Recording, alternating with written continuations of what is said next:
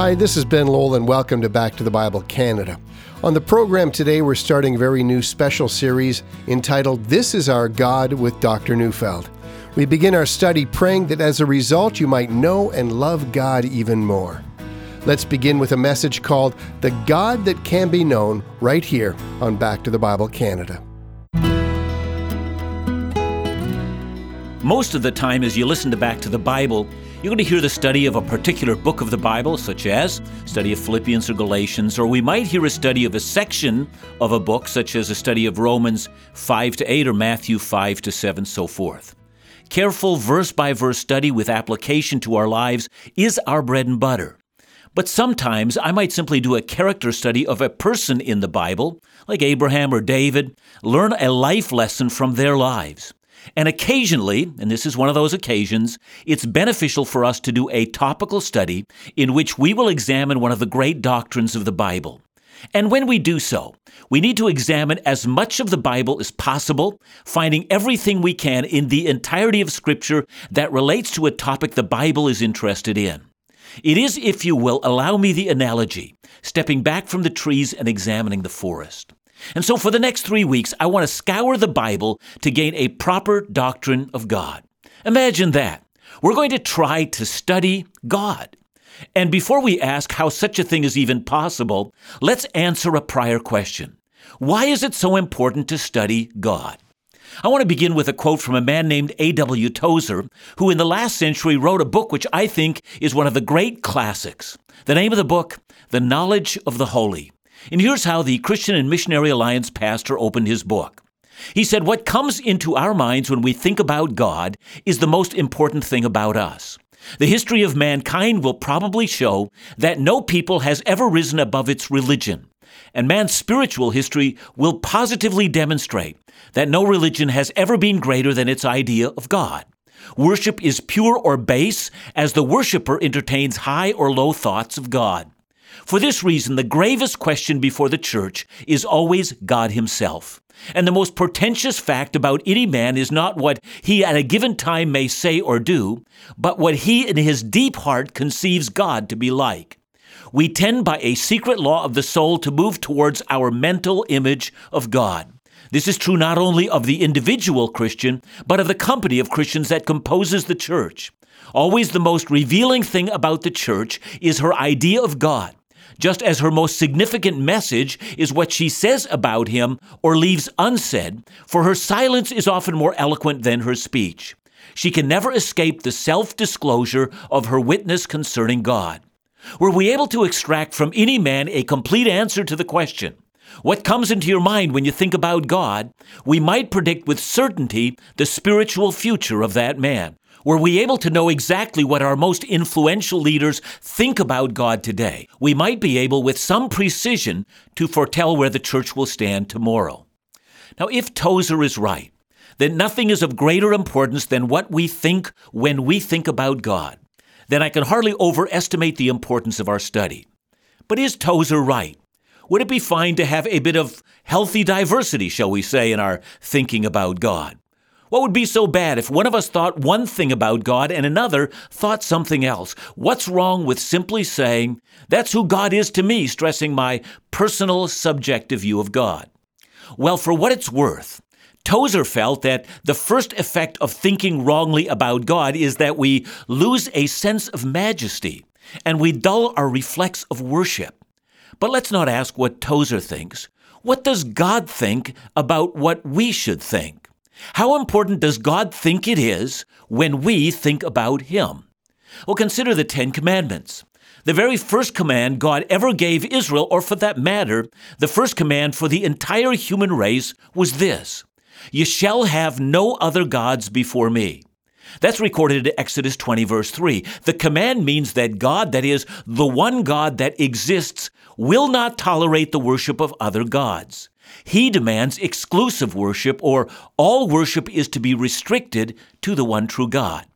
The second command for the human race is as follows: "You shall not make for yourself a carved image or any likeness of anything that is in heaven above, or that is in the earth beneath, or that is in the water under the earth." And then later in Deuteronomy 4:15-16, when further elaborating on the command gives us this explanation. Therefore watch yourselves very carefully, since you saw no form on the day that the Lord spoke to you at Horeb out of the midst of the fire. Beware lest you act corruptly by making a carved image for yourself in the form of any figure. See, it is clear, as we will see from this study, God is not to be compared to anything. But also from the context, the reason God so abhors the making of an idol is because it does not depict him as he is. God despises a concept of himself that is an incorrect depiction of who he is. He simply will not tolerate it, and on numerous occasions describes himself as jealous. Jealous that we should love or worship something that is not himself. So to put the matter plainly, what you like to think of God as is really not valuable at all. When I hear someone say, I always like to think of God as, and then you fill in the rest of the sentence, this is an indicator that you're in love with your own thoughts and not with God himself. And it's right here that we find the chief problem in our thinking. John Calvin said that the human heart is an idol factory. We have a 24-hour sweatshop, one that never stops, one that produces one idolatrous concept of God after the other.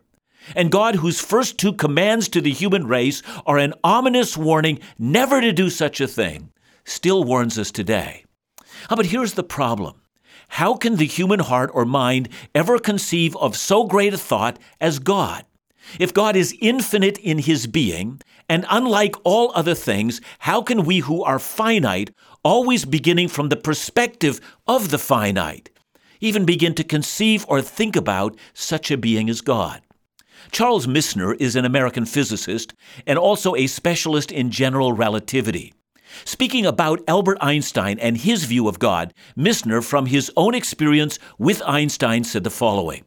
He said, Einstein had so little use for organized religion, although he strikes me as a basically religious man. He must have looked at what preachers said about God and felt they were blaspheming. He had seen much more majesty than they had ever imagined, and they were just not talking about the real thing. And this, I think, is another byproduct of the contemporary love affair with an idolatrous conception of God. It's the dumbing down of the nature of God. It's the making of God into a being that is palatable with what we would like, what we would imagine. The outcome of this thinking is that the kind of God we end up talking about is not a God that looks even remotely interesting and does not appeal to anyone who has even a basic concept of majesty. So where do we begin? I want to begin with Isaiah the prophet. Why? For one, Isaiah had a passionate hatred of all things idolatrous. Furthermore, he provides us with an imagery intended to show how mindless, simplistic, and contradictory the very notion of idolatry is. I'm reading Isaiah 44, 13-17. The carpenter stretches a line. He marks it out with a pencil. He shapes it with planes and marks it with a compass. He shapes it into a figure of a man with the beauty of a man to dwell in a house. He cuts down cedars, or he chooses a cypress tree or an oak and lets it grow strong among the trees of the forest. He plants a cedar and the rain nourishes it. Then it becomes fuel for a man. He takes a part of it and warms himself. He kindles a fire and bakes bread. And he makes a god and worships it. He makes it an idol and falls down before it. Half of it he burns in the fire. Over half he eats meat and roasts it and is satisfied. Also he warms himself and says, "Aha, I'm warm. I've seen the fire." And the rest of it he makes into a god, his idol, and falls down to it and worships it. He prays to it and says, "Deliver me, for you're my God." That's a passage rich in irony. But Isaiah has put his finger on the issue. When we worship idols, we're not worshiping God or another God. We're actually worshiping ourselves and our abilities in constructing the kind of God that we have. It's utilitarian. We use what we need to cook and heat the house and what we need to satisfy our worship, but we are in control, and in the end, it's pure lunacy. Because in the end, when the day of trouble is upon you, this God is incapable of doing anything at all. So much for the gods of stone and the gods of our imaginations. So much for the gods that fail to interest those who look for what is true and who long to gaze at infinite majesty. And when we come back, we're going to ask ourselves if it is possible to get a true vision of the one true God. In our introduction, we begin to see the importance of knowing the one true God, but not just what we think of Him. We need to know what God reveals to us about Himself through the Word in order to get an accurate portrait of His glory. How critical this is in our day when so many are confused and mistaken about the nature of God. Stay with us after the break as Dr. Neufeld will explain how our God is one who can truly be known by all.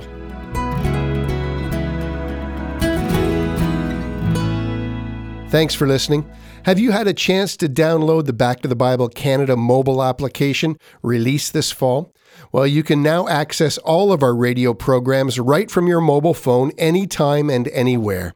With the launch of our mobile app, it's easier than ever to listen, download, share, and so much more. Plus, you can read Dr. Neufeld's weekly blog, watch ministry videos, and connect with us on social media. Get our free app on the Apple or Google Play Store, and if you have any further questions, just call us at 1-800-663-2425. Now let's go back to the Bible with Dr. John Neufeld.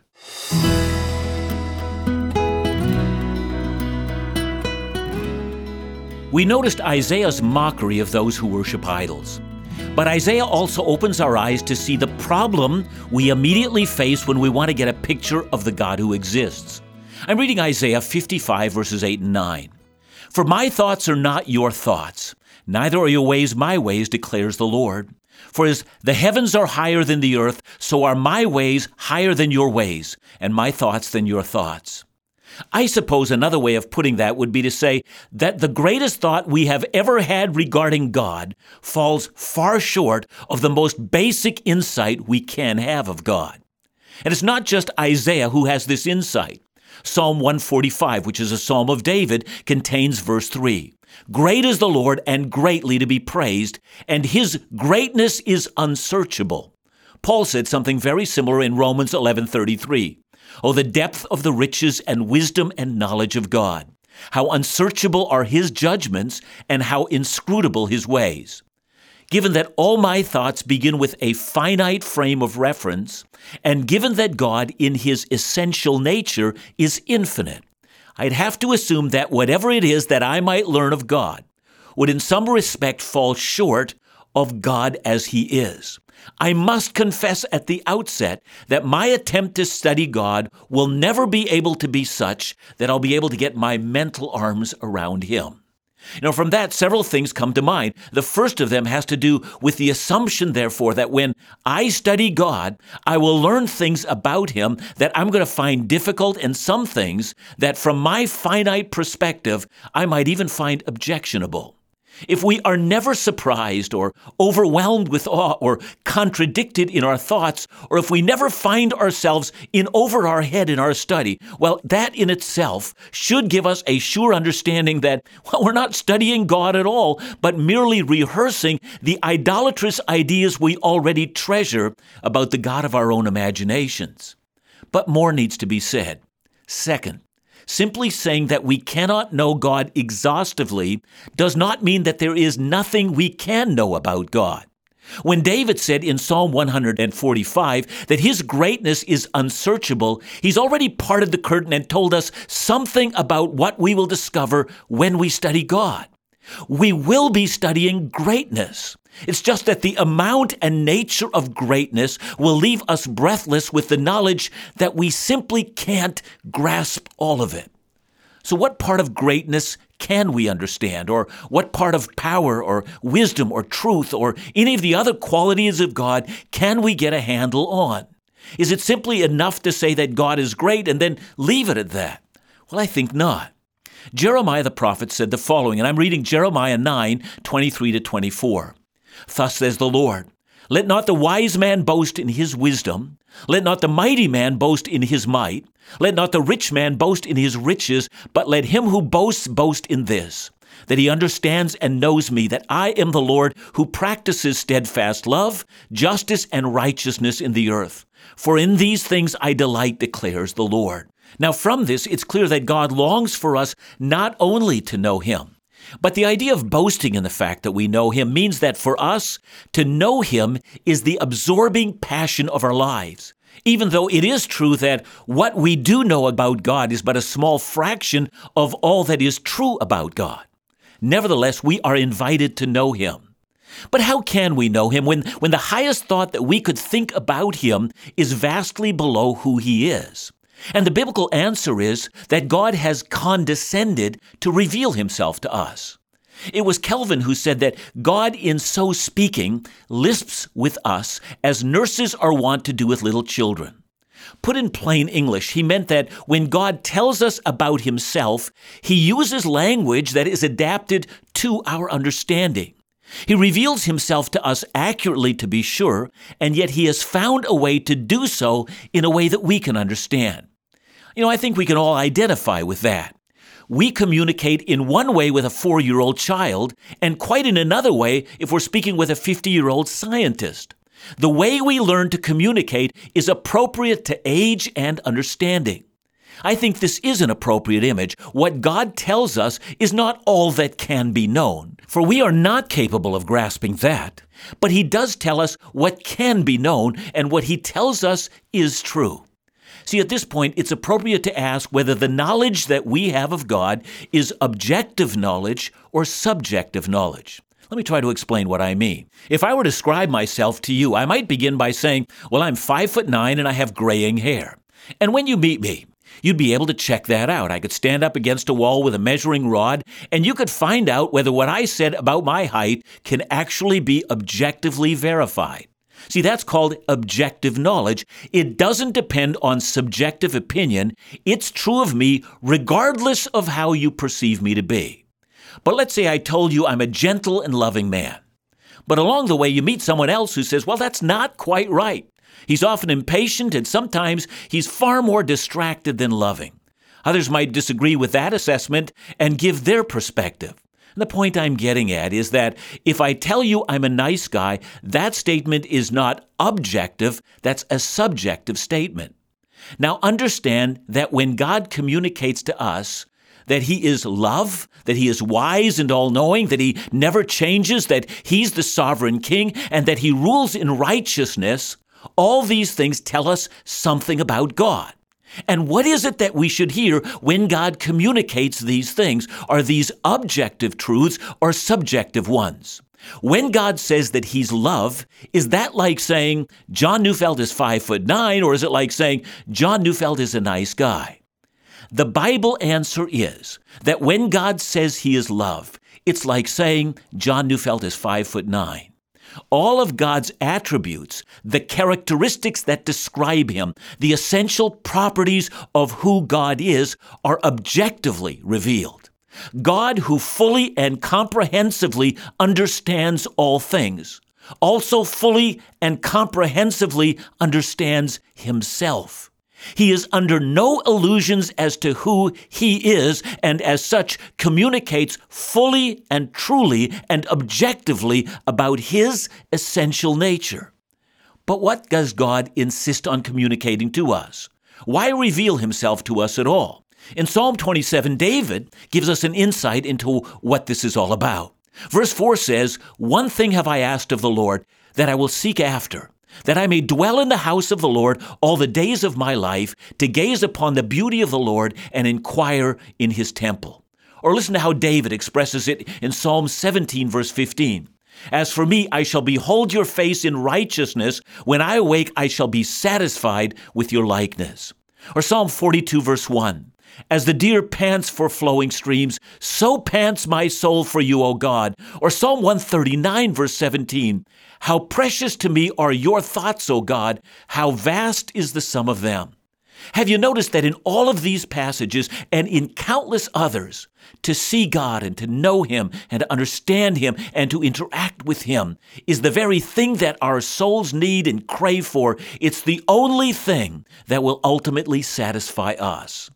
We were created for worship, and it is useless to deny it. Human beings must worship. It is essential to our humanity. And so in order to fill this need for worship, well, sometimes we worship idols or human personalities like movie stars and sports figures, or we worship the creation, or we might even worship ourselves or the ideals of our culture. But in all of this, the soul is left empty with a deep, aching sense that something is wrong. But once we begin to encounter the God who is, not as we want him to be, but once God condescends to reveal himself to us, the soul is satisfied, and the soul cries out, "How precious is this? How my soul longs for this? How beautiful this is! This is what I was created for." When God reveals himself to us, it's not for knowledge alone.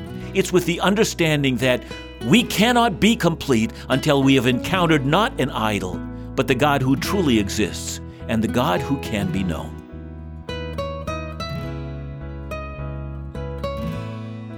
John, this is the beginning of a great series that we're all looking forward to. But let me start by asking you this question. Do you think this is one of the challenges for the church today, that we completely underestimate who God is? Yeah, I think we not only underestimate God, I think the church has not been talking about God. I mean, so much of our conversation has been around our problems and solutions that we need to find, and we're constantly human-centered in our message. It's overwhelming to me to think that God hasn't occupied our language, our thoughts, our conversations. Everything that we seek to do should be God-oriented because everything's about God. So I would like to hopefully use this series to remind us that we are about God and that God is at the center of our attention. So I hope that we're going to be challenged. I hope that we're going to be overwhelmed. I hope that people will actually order this series and play it back again and try to get a new grasp on the being and the nature and the glory of God. That's our aim. Are you looking forward to the things we'll learn about this great God of the universe? This has been a great beginning to our series on the attributes of God, and I hope it has inspired you to keep the center of your life focused around a passion to know Him more and more, for our knowledge of Him can never be exhausted. Let's rejoice in the fact that an infinitely majestic and holy God has condescended to reveal to us who He is in a way that we can understand. Well, be sure to listen tomorrow as we continue this series, This is Our God, with Dr. John Neufeld. Back to the Bible Canada, leading you forward in your walk with Jesus every day.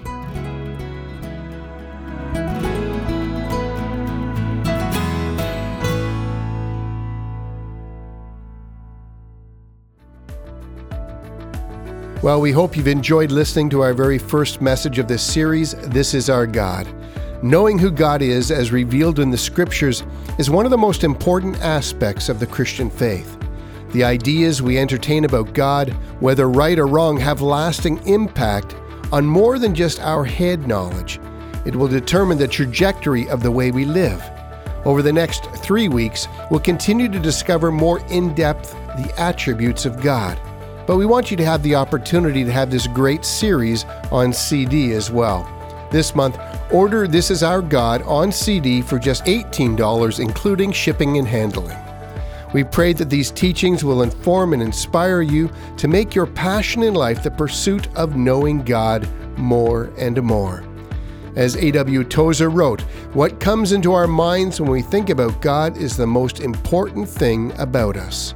So order your CD today by calling 1-800-663-2425.